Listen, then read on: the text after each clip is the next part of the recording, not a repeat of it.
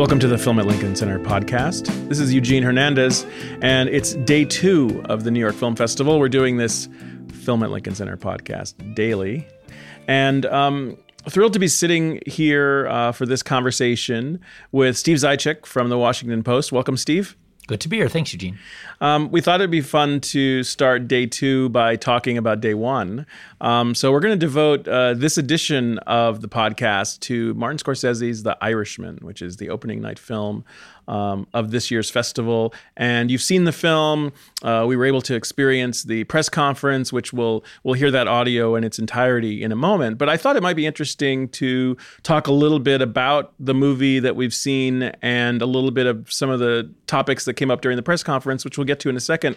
But Steve, you're no stranger to the New York Film Festival. Tell me about your relationship to this festival and sort of when you started coming here. Well, I grew up in New York, and so I've been coming here for many years, well over a quarter century. Came here in high school and college and grad school. I've been covering the New York Film Festival now for about 15 years, which is about the amount of time I've been covering the entertainment industry and really seen it sort of emerge. Obviously, it's always been a great cineast festival, but in the last decade, give or take, it's really emerged as a powerhouse in terms of the industry and award season, which I know is not always the explicit goal of the festival or even the implicit one, but it's been very interesting just as a journalist covering various festivals. I usually come here directly from Toronto, cover Cannes, Sundance, and some of the other festivals to really see how much New York has been able to really, and I'm not just saying this because I'm sitting here with you, though I really do feel this, that it's managed to preserve something that I think is increasingly rare in this environment, which is,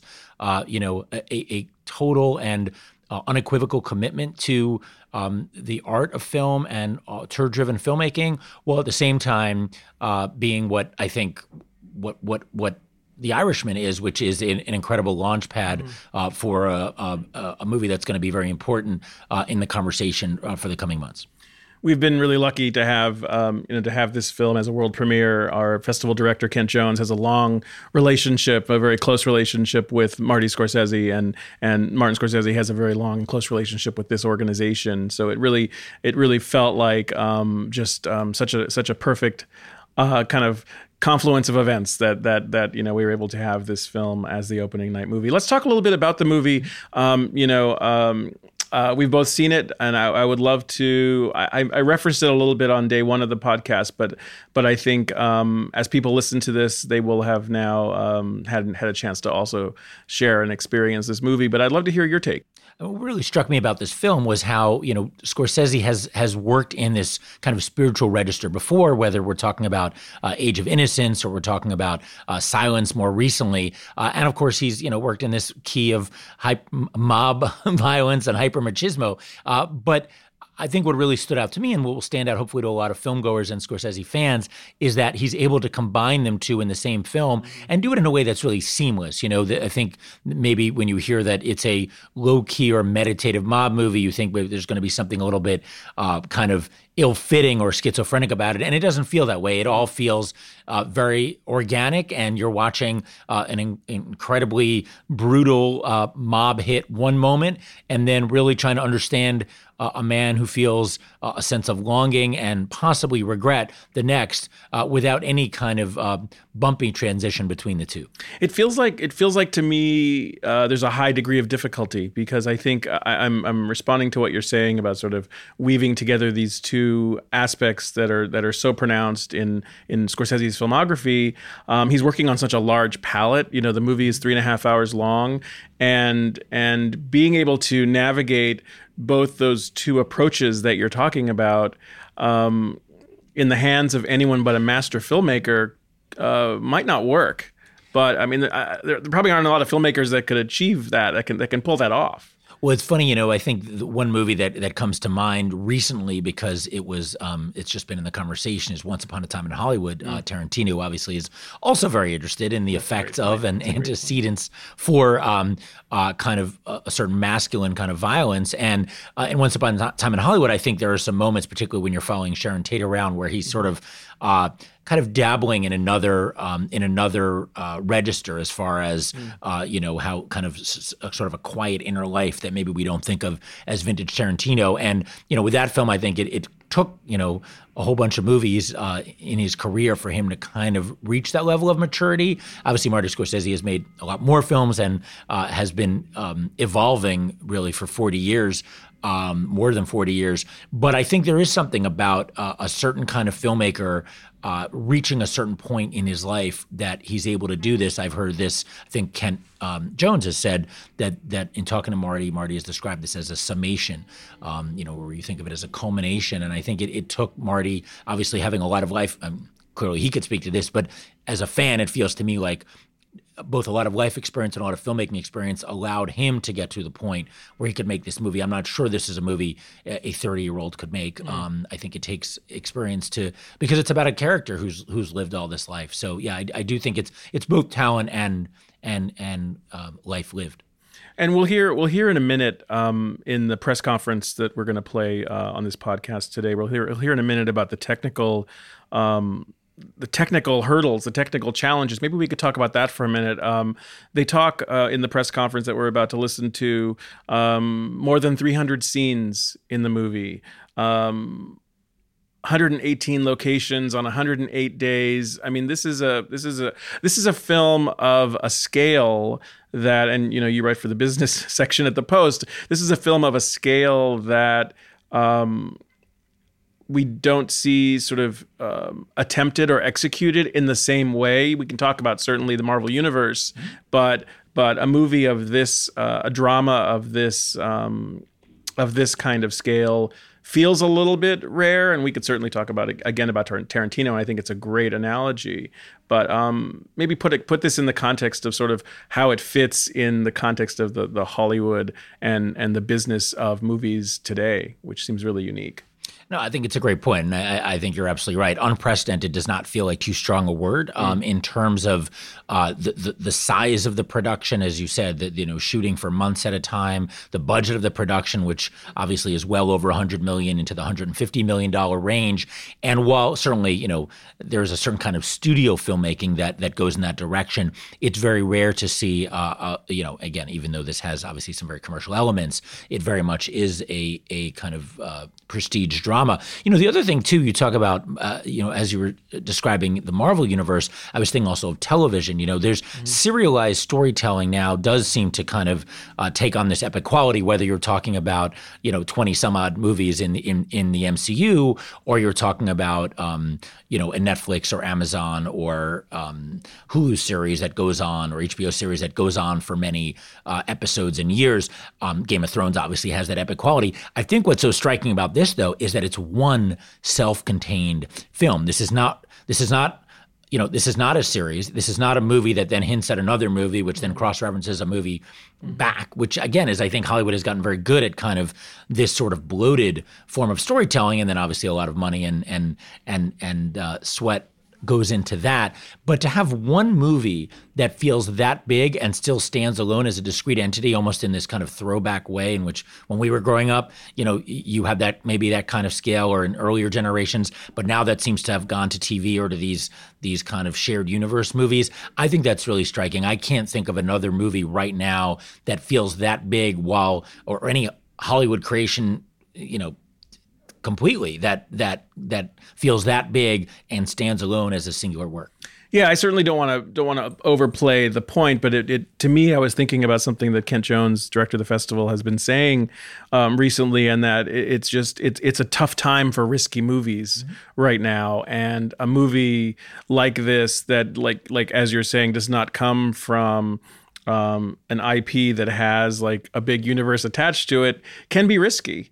And, I'm not sure what it says. And, years from now, we'll be able to look back on this and see if we were if we were headed in the right direction in this conversation. But I'm not sure what it says about the role of the Netflixes and Amazons. But the fact that a filmmaker of this caliber, and we also have Noah Baumbach's film Marriage Story as our centerpiece, also from Netflix. The fact that these American auteurs have to look to these disruptor companies is worth noting. It's being noted, and it's something that we're all kind of curious about. Yeah, I think there are two ways to look at it, frankly. Right. One is to kind of say, it's it's sort of a sad comment that they have to go outside the system. I don't think it's any secret that this movie was, kind of potentially a Paramount project, and I think it just got too big for them. And maybe there's something a little bit unfortunate that the traditional studio system can't or won't make these movies. And I think what's so noticeable to me is that, director-driven projects are one thing, but when you have a company like Netflix, as Marty was saying in the press conference, that's really willing to kind of get out of the way and not just make a movie that's 3.5 hours, which is itself an anomaly, but really let the director's vision come through. I mean, you watch every frame of this movie, it feels like a Marty Scorsese movie, and that's something that I think we don't really see from the traditional studios. It's been a long time. I think you probably have to go back to the 70s to see that kind of creative freedom or creative freedom on that order of magnitude being given to a director. And so for these disruptors to come in and, I know there's a lot of debate about how the movies are being shown, and that's a valid discussion to have, but I think it's also worth pausing to say, wait a second, this is, there is a level of latitude being given an auteur that we really don't see very often in the traditional system. I think, Steve, one other thing to make sure we hit and talk about, and it's so, you talk about this movie, whether it's this summation or this look back from this master director, how amazing to see not just at our press conference, these guys up there together, in some cases together again. Scorsese and De Niro have a long history, and they, it's been a while since they've been on the screen, worked on the screen with Pesci, and then, as you mentioned, first time with Pacino. How amazing to have these guys all together. It really is remarkable. It's funny, we people like De Niro and Joe Pesci and Al Pacino have been a part of our kind of cinematic vernacular for so long. We almost take them for granted. And, we think about, a Taxi Driver, these movies that go back, 4 decades and these iconic moments in film. And then to have them all still, I think, very much at the top of their game and very much together. As I was watching the film, I kept thinking, maybe because we were sitting in Alice Tully Hall, about what's really going to resonate, or what are the clips we're going to watch years from now. And there were like at least 6 or 7 moments between Pesci and De Niro, or De Niro and Pacino, where you're just like, oh my God, like take this one moment, and it exists sort of even outside the film. And it kept happening. I kept seeing that, like, well, that one could be used. And I think that's just a testament to this incredible range of talent that Scorsese has assembled, and just the remarkable performances that they give, often playing off one another. And they're playing off of each other in different time periods. The movie spans decades, looking back wistfully at times at these characters and their lives, but we're able to see them in these moments where in some cases they're decades younger. It's an interesting bit of movie magic that is kind of at the heart of what the movie is also kind of grappling with, right? It absolutely, and one of the challenges they faced. Well, it absolutely is, and I think it's both a technical challenge and a sort of spiritual or narrative challenge. I mean, technically, of course, they have to make it look seamless so that you're not kind of examining the faces for misplaced wrinkles or even physical movements. His face looks 35, but his body appears 75. So I think it's a technical challenge, but I think narratively, what the real hurdle was here was to make it feel like you're not just kind of jumping around and seeing snapshots of different moments in someone's life, but actually watching it as it's lived, sometimes lived in flashback, so it's not always chronological. And that to me was my biggest kind of concern, if you want to call it that, coming into the film, is that we were going to sort of notice all those kind of markings of, well, okay, now he's young again, and now I have to like imagine a different, either I'm very aware that he's young, I'm aware that it's an old person playing, made to look young, and I never felt that. I don't know how you felt, but I felt like I was actually just watching, like we were somehow magically transported back to De Niro being a child practically, or a young man fighting in World War II, or originally in the 50s, kind of coming into his own as a mobster, starting out as a truck delivery driver. It just felt to me like we had somehow time traveled then, which I think is a credit both to the technology and to the performances. Yeah, the movie, even in the first 15, 20 minutes, where we're seeing these characters at different times of their lives as we're looking back and flashing back within flashbacks, right? I don't know. I was so I felt so immediately immersed in the world of the film, and it held me there for the 3.5 hours. People might be, questioning the length, but again, I think that all these things we're talking about are woven together in a way that it plays out as this really, for me, a really engaging story. We're in the hands of a master storyteller, and so when you're hearing or watching a great story, you kind of just lose track of everything, and you just kind of forget the magic or the artifice of the process. Absolutely, and I think that is a testament to the filmmaking, that it's really not self-conscious. You're not there's not a lot in the film that's kind of calling attention to itself about these, again, either the technology or the jumps in time. And I think that helps kind of ease you in and maybe carries you through what is a very long experience. It's funny you mentioned the flashbacks, Eugene. I think when they go to the I was counting. Tell me if I counted correctly. The Italian flashback when he's in Italy in the war, I think it was maybe, and this may be a first in cinema history, it was a flashback within a flashback within a flashback within a flashback. There were 4, because you have the old man telling the story about a younger man telling. I think you go back 4. You're 4 deep. I may be miscounting, but you're right. some small little some Guinness record right in there. Well, it's in this context that we opened the 57th New York Film Festival. The press conference we're about to listen to is a conversation moderated by Kent Jones, director of the festival, with 2 of the film's producers, Emma Tillinger-Koskoff and Jane Rosenthal, with actors Joe Pesci, Al Pacino, and Robert De Niro, talking with Marty Scorsese. Steve Zajic, thank you very much for joining us. Thank you for having me. It's great to be here. And we'll go now to that press conference.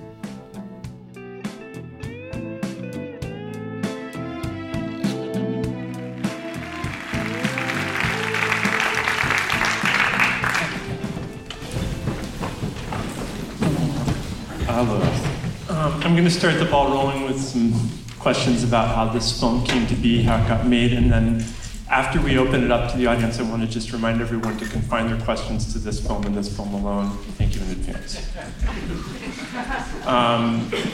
Not that I probably didn't even need to make that call, but I did, so it's over. I want to start off with a standard, ordinary kind of question: how this project got started, what's the origin of it, and maybe Emma and Jane can start with that. In 2007, we were trying to make another movie together called The Winter of Frankie Machine. We got on a call with Brad Gray, who's head of Paramount Pictures, to talk about it. And Bob brought up that there was this other book that he had read that maybe we could combine together, or maybe not. And the book is called I Hear You Paint Houses. And we decided we should do that on a call, and it's what every producer wants to hear. You're on a call they're about to greenlight a movie, and Brad says, "Oh, so you mean to tell me that this movie I was going to greenlight is now a development deal?" And you heard all of us go, and then, yep, that's what happened. And brought Zalian on, and the journey began. Yeah. And then Emma, at what point did you were on that call. Come into the picture? Oh, I was on the call. I was there. Yeah, I was right. there. Yeah. I really kicked into gear when we start shooting, when we start prepping. Yep. And this was a very involved, it was a long shoot, huh? I believe it was, 106 days? Is that- 108. What? 108. Okay, so you make me a liar for 2 days. Yeah. You make me a liar for 2 days. Smith and Dale. But there really is a longer history here because Bob and I wanted to work together since we did Casino, which was 1995. Mm-hmm. So, and we would check each other what we were doing, what projects doing together, and things like that. And we never quite connected. We tried to make something with this Frankie Machine, but once I think Eric Roth gave you the book. Yeah, we were talking about it, Eric and I, and we talked about 2 years before you and I talked about it, and it had come out 2 years earlier, and Eric said, "This book you should read," and I just said, "Now I should read it for research for Frankie Machine," right. Yeah. And then I read it, and then I said, "Marty, you got to look at this." And when Bob presented the book to me, and I could see that it was very strongly attached to the character, and we didn't have to say much. And I, after the phone call with Brad, I got Steve Zalian to come on and write the script. That was about 10 years ago, I think now. Wow. About 10 years ago. And we talked, of course, about Al and Joe being in it. Yeah. And you and Al had always tried to find a way to work together, right, Marty?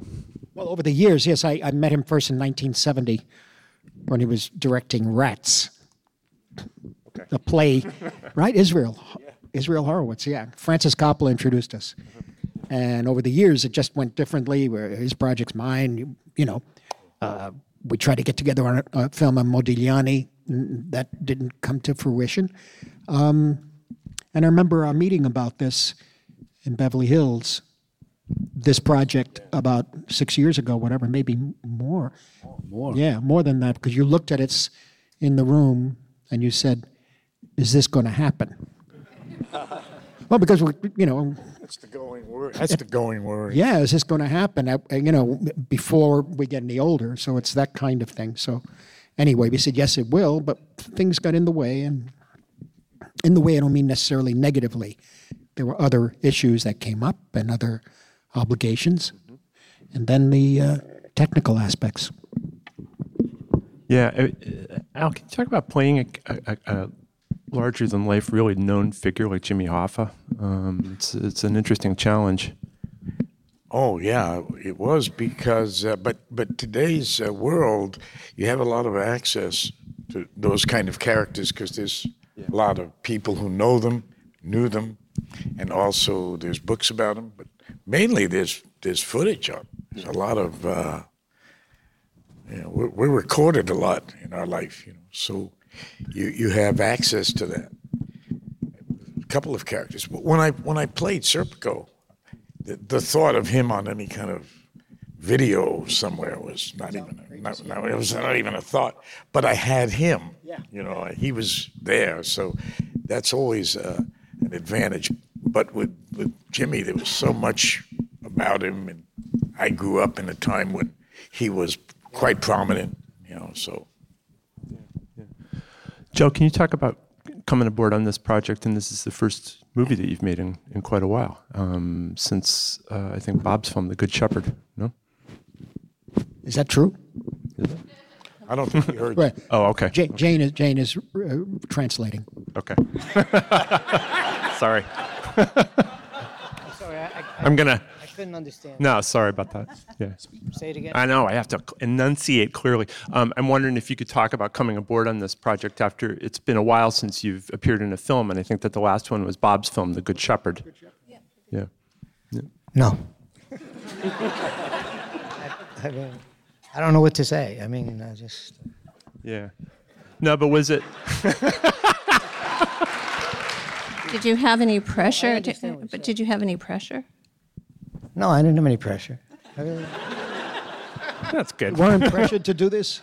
Huh? You weren't pressured to do this? Oh, to do this? Yeah. You didn't say that. You talk about directing. Huh? Oh, I'm sorry. I just do whatever he tells me to. When I'm... Thank you for asking. But what was it to get back into the groove that you at a different moment? Because the last time the three of you guys had worked together was on Casino. Casino. Yeah, Yes. 20 years ago. And it was, yeah. Are you better in math than me? Are you better in math than me? It's more than. Yeah, am I right? Yeah. Yeah. No, So, it's more Bob, than- could you want to talk about what's it like to get together, to work together again after all these years, kind of thing? It was.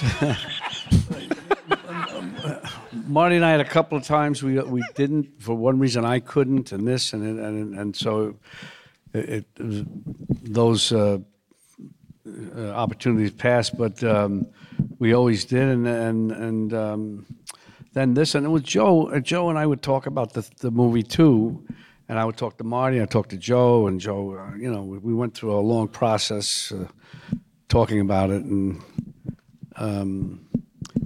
as far as all that goes.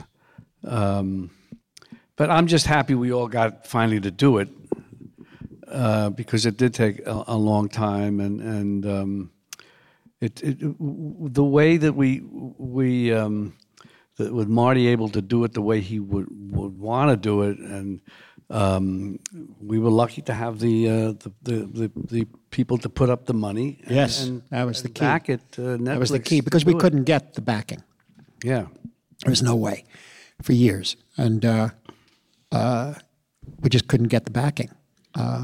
And ultimately, it was Ted Sarandos. Yeah, they called up and said, but that's a point too that we had decided that Pablo Hellman and ILM had come up with a solution for the de-aging process that wouldn't interfere with Bob and Joe and Al, talking to each other with helmets on or tennis balls on their faces. Seriously, I said, they're not going to do it.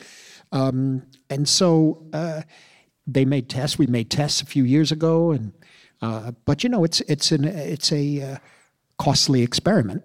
And but Ted and everyone at Netflix said they'll go with it, and they actually backed the film and financed it, and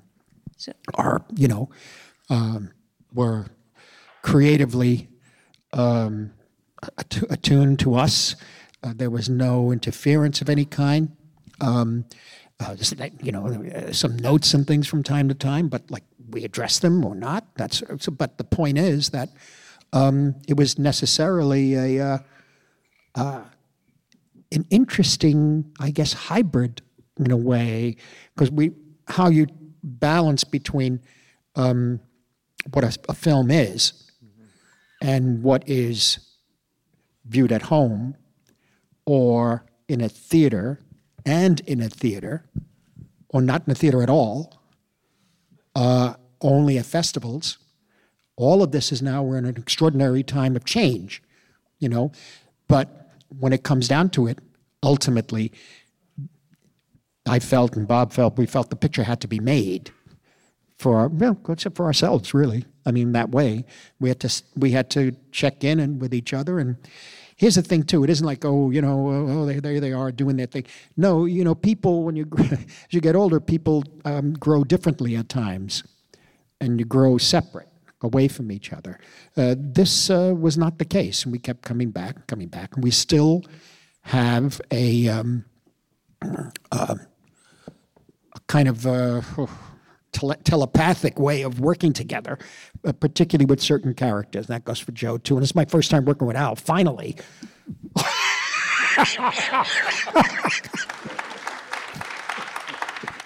So it was a real, And people want to talk about, it was so great on the set and everything. No, we were doing our work. We were just doing work, and we enjoyed doing the work. That was the thing. We enjoyed it. It was 108 days, though, and a lot of that. How many locations? I was going to ask how many locations. 117. 309 scenes and 117. Great. 309 scenes and 117 locations. In and around. Which meant moving a lot. Sometimes two or three moves a day. Yeah. 2 to 3 moves a day, and on I must say, a bigger film, you have lots of trucks. And in a case like this, with the ILM technique, we had at least, how many cameras? We carried 9 cameras. Carried 9 cameras all the time, which has added crew. And when we shot with the technique, we had a camera that Rodrigo called a three-eyed monster. And he was concerned about it getting into these tight corners and everything. I said, don't worry about it. We'll find a way. And often I would do 2 cameras, so it was 6 lenses with the actors in those scenes. So what I'm getting at is that there were more trucks. There were more. What I mean by a truck is like tons of equipment, and so it was slower in moving, but not in a negative way. Definitely not. It really didn't. The technology didn't slow us down. The technology did not slow us down. No, it didn't. The technology didn't. And some of the film is shot on. What? There's some work done on 35 in the film. Correct. It's about 70 per 70, 30. 70-30, yeah.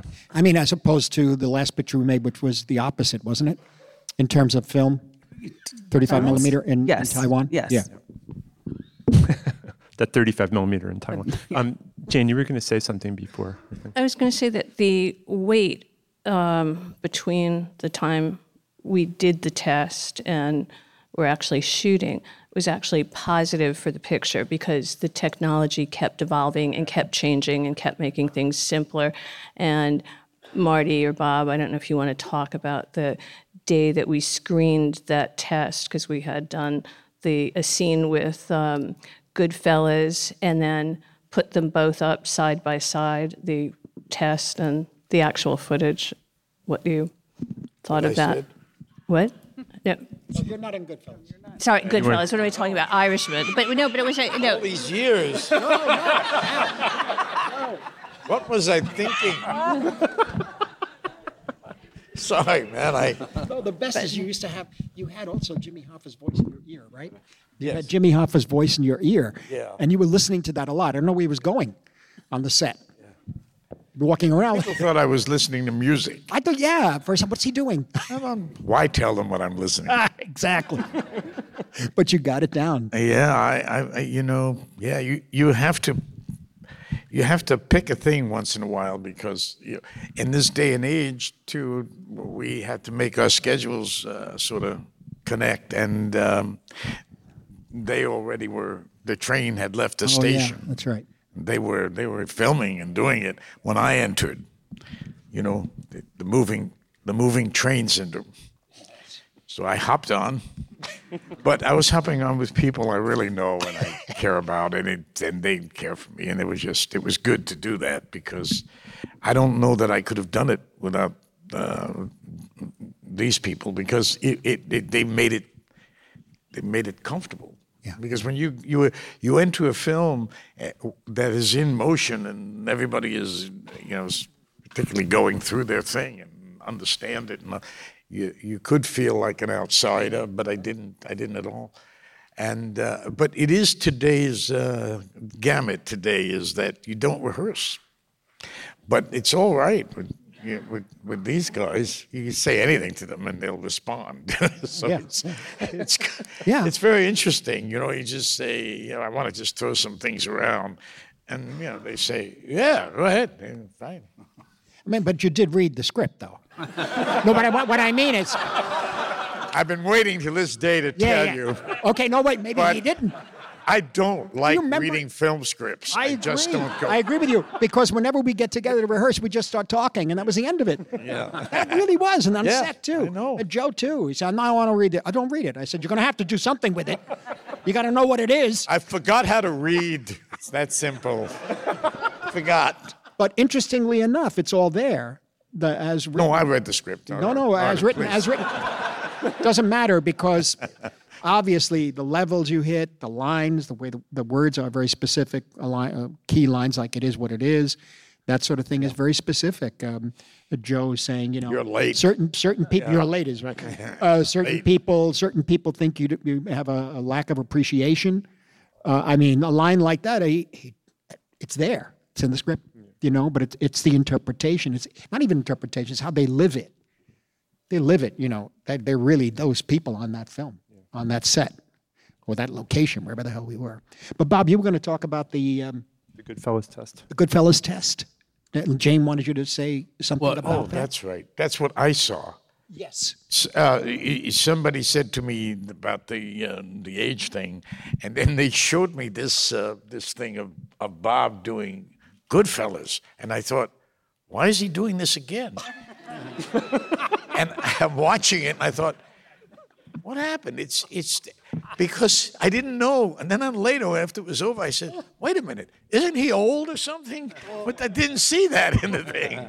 How did he do that? He's such a great actor. I thought, wow, but now, wow. He's Meryl Streep,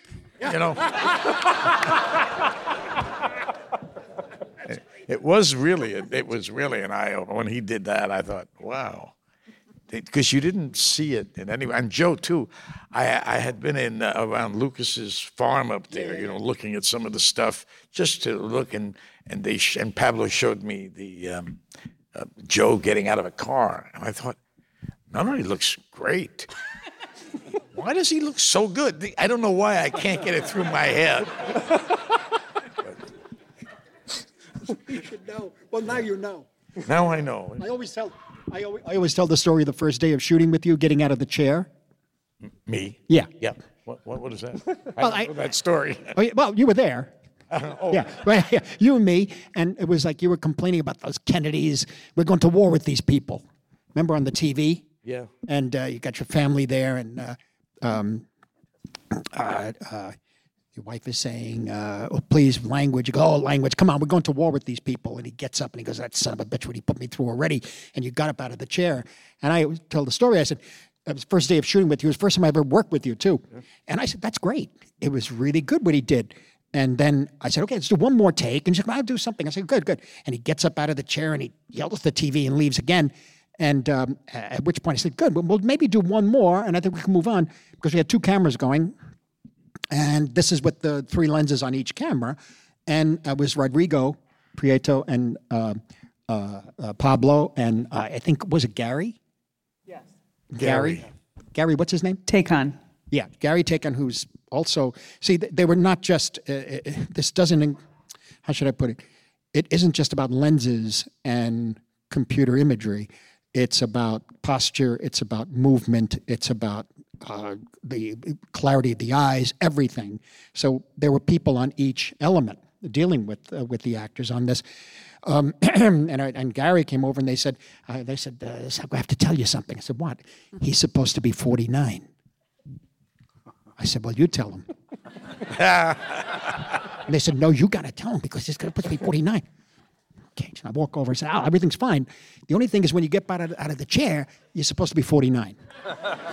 And you started going, oh, God, oh, okay. So you do next take. I said, what'd you think? And he said, 62. I said, no, we got to get down to 49. It makes you aware. You're sculpting. I mean, You're sculpting this whole thing with that. It's like living models in a way. Yeah. Plus the truth of how they're interpreting. It's an extraordinary experience. Yeah. It's young again. Yeah. But Bob, she wanted you to say something about the test.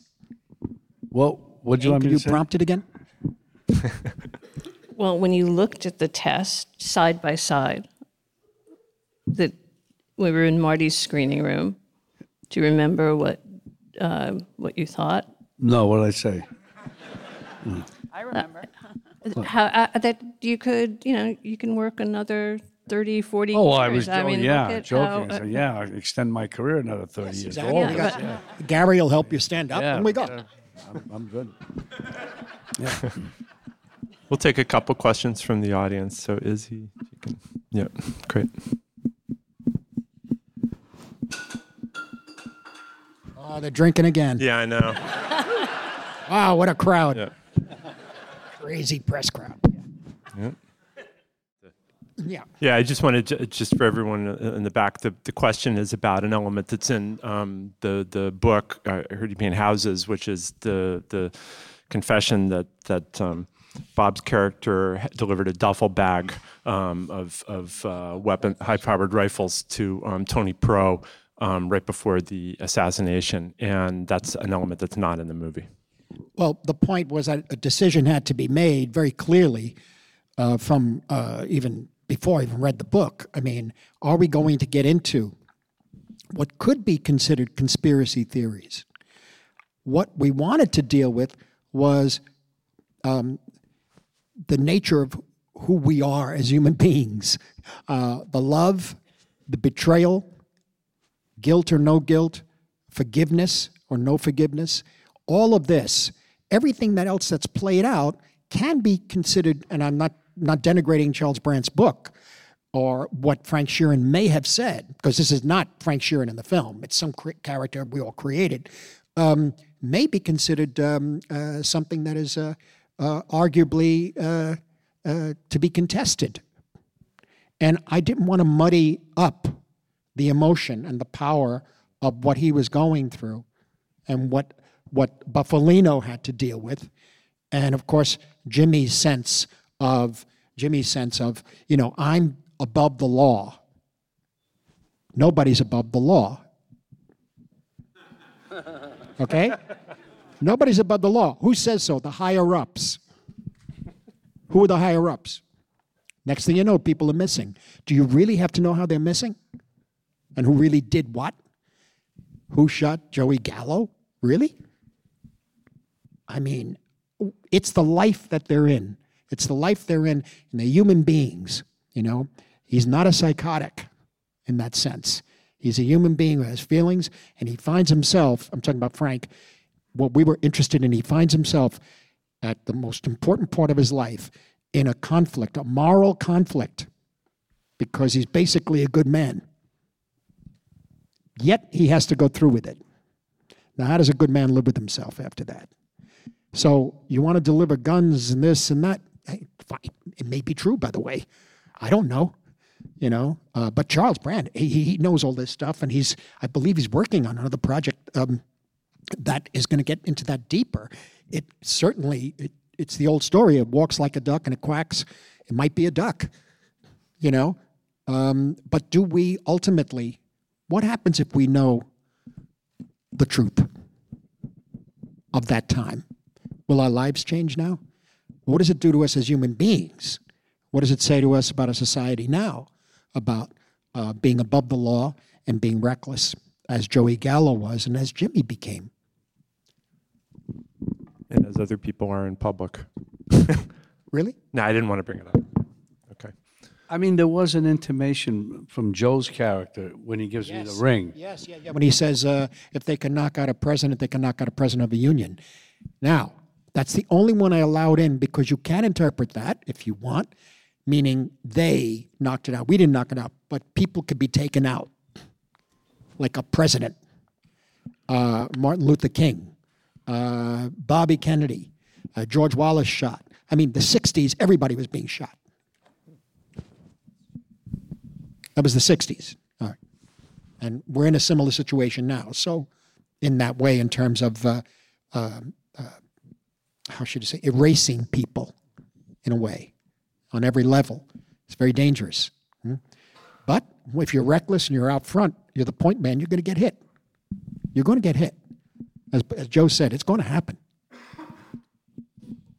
Whether you're in it or not. And if you're not in it, if I don't put you in it, we're all going. So it's on you. Yeah, it's a question about it's a very good question about the resonance of films, and specifically this film, of course, within current moments, and specifically I don't this know if I current could answer that intelligently, really.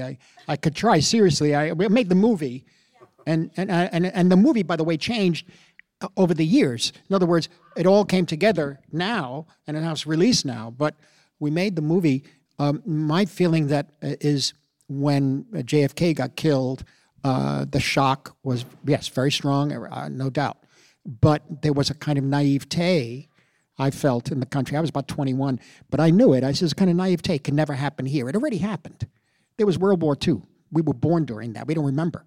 So there became a complacency, I think. There's a complacency that set in, and one ignores the true dark forces that are in our nature. I'm not saying we're completely dark, but they can easily take over. And it doesn't happen. Maybe there's one gunshot, but it happens. It happens on every level, incrementally. And before you know it, it's over.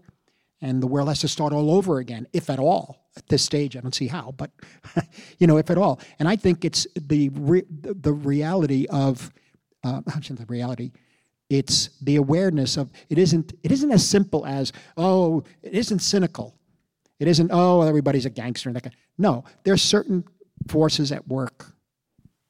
There's certain needs. People, like in a relationship, one person changes, the other person changes, but they don't change together sometimes, and there are needs. And so when it comes into this, when it's about power erases everything else. It's all about power. Money doesn't matter. It's power. And as you know, they'll do anything to keep the power. Thank you. Hey, Joe. She got it. That's not bad. Yeah, no, it's good. We're going to have to wrap it up, but I just want to thank everybody for coming, and all of you. Thank you for such a magnificent movie.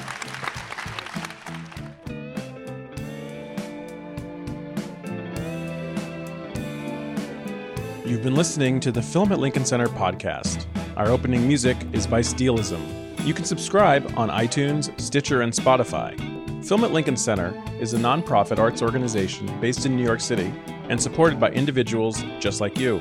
For 50 years, we've been dedicated to supporting the art and elevating the craft of cinema and enriching film culture through the programming of festivals, series, retrospectives, and new releases, the publication of Film Comment, the presentation of podcasts, talks, and special events, the creation and implementation of artist initiatives, and our film and education, curriculum, and screenings. To learn more about what we do and support Film at Lincoln Center by becoming a member, visit filmlinc.org. That's FILMLINC.org.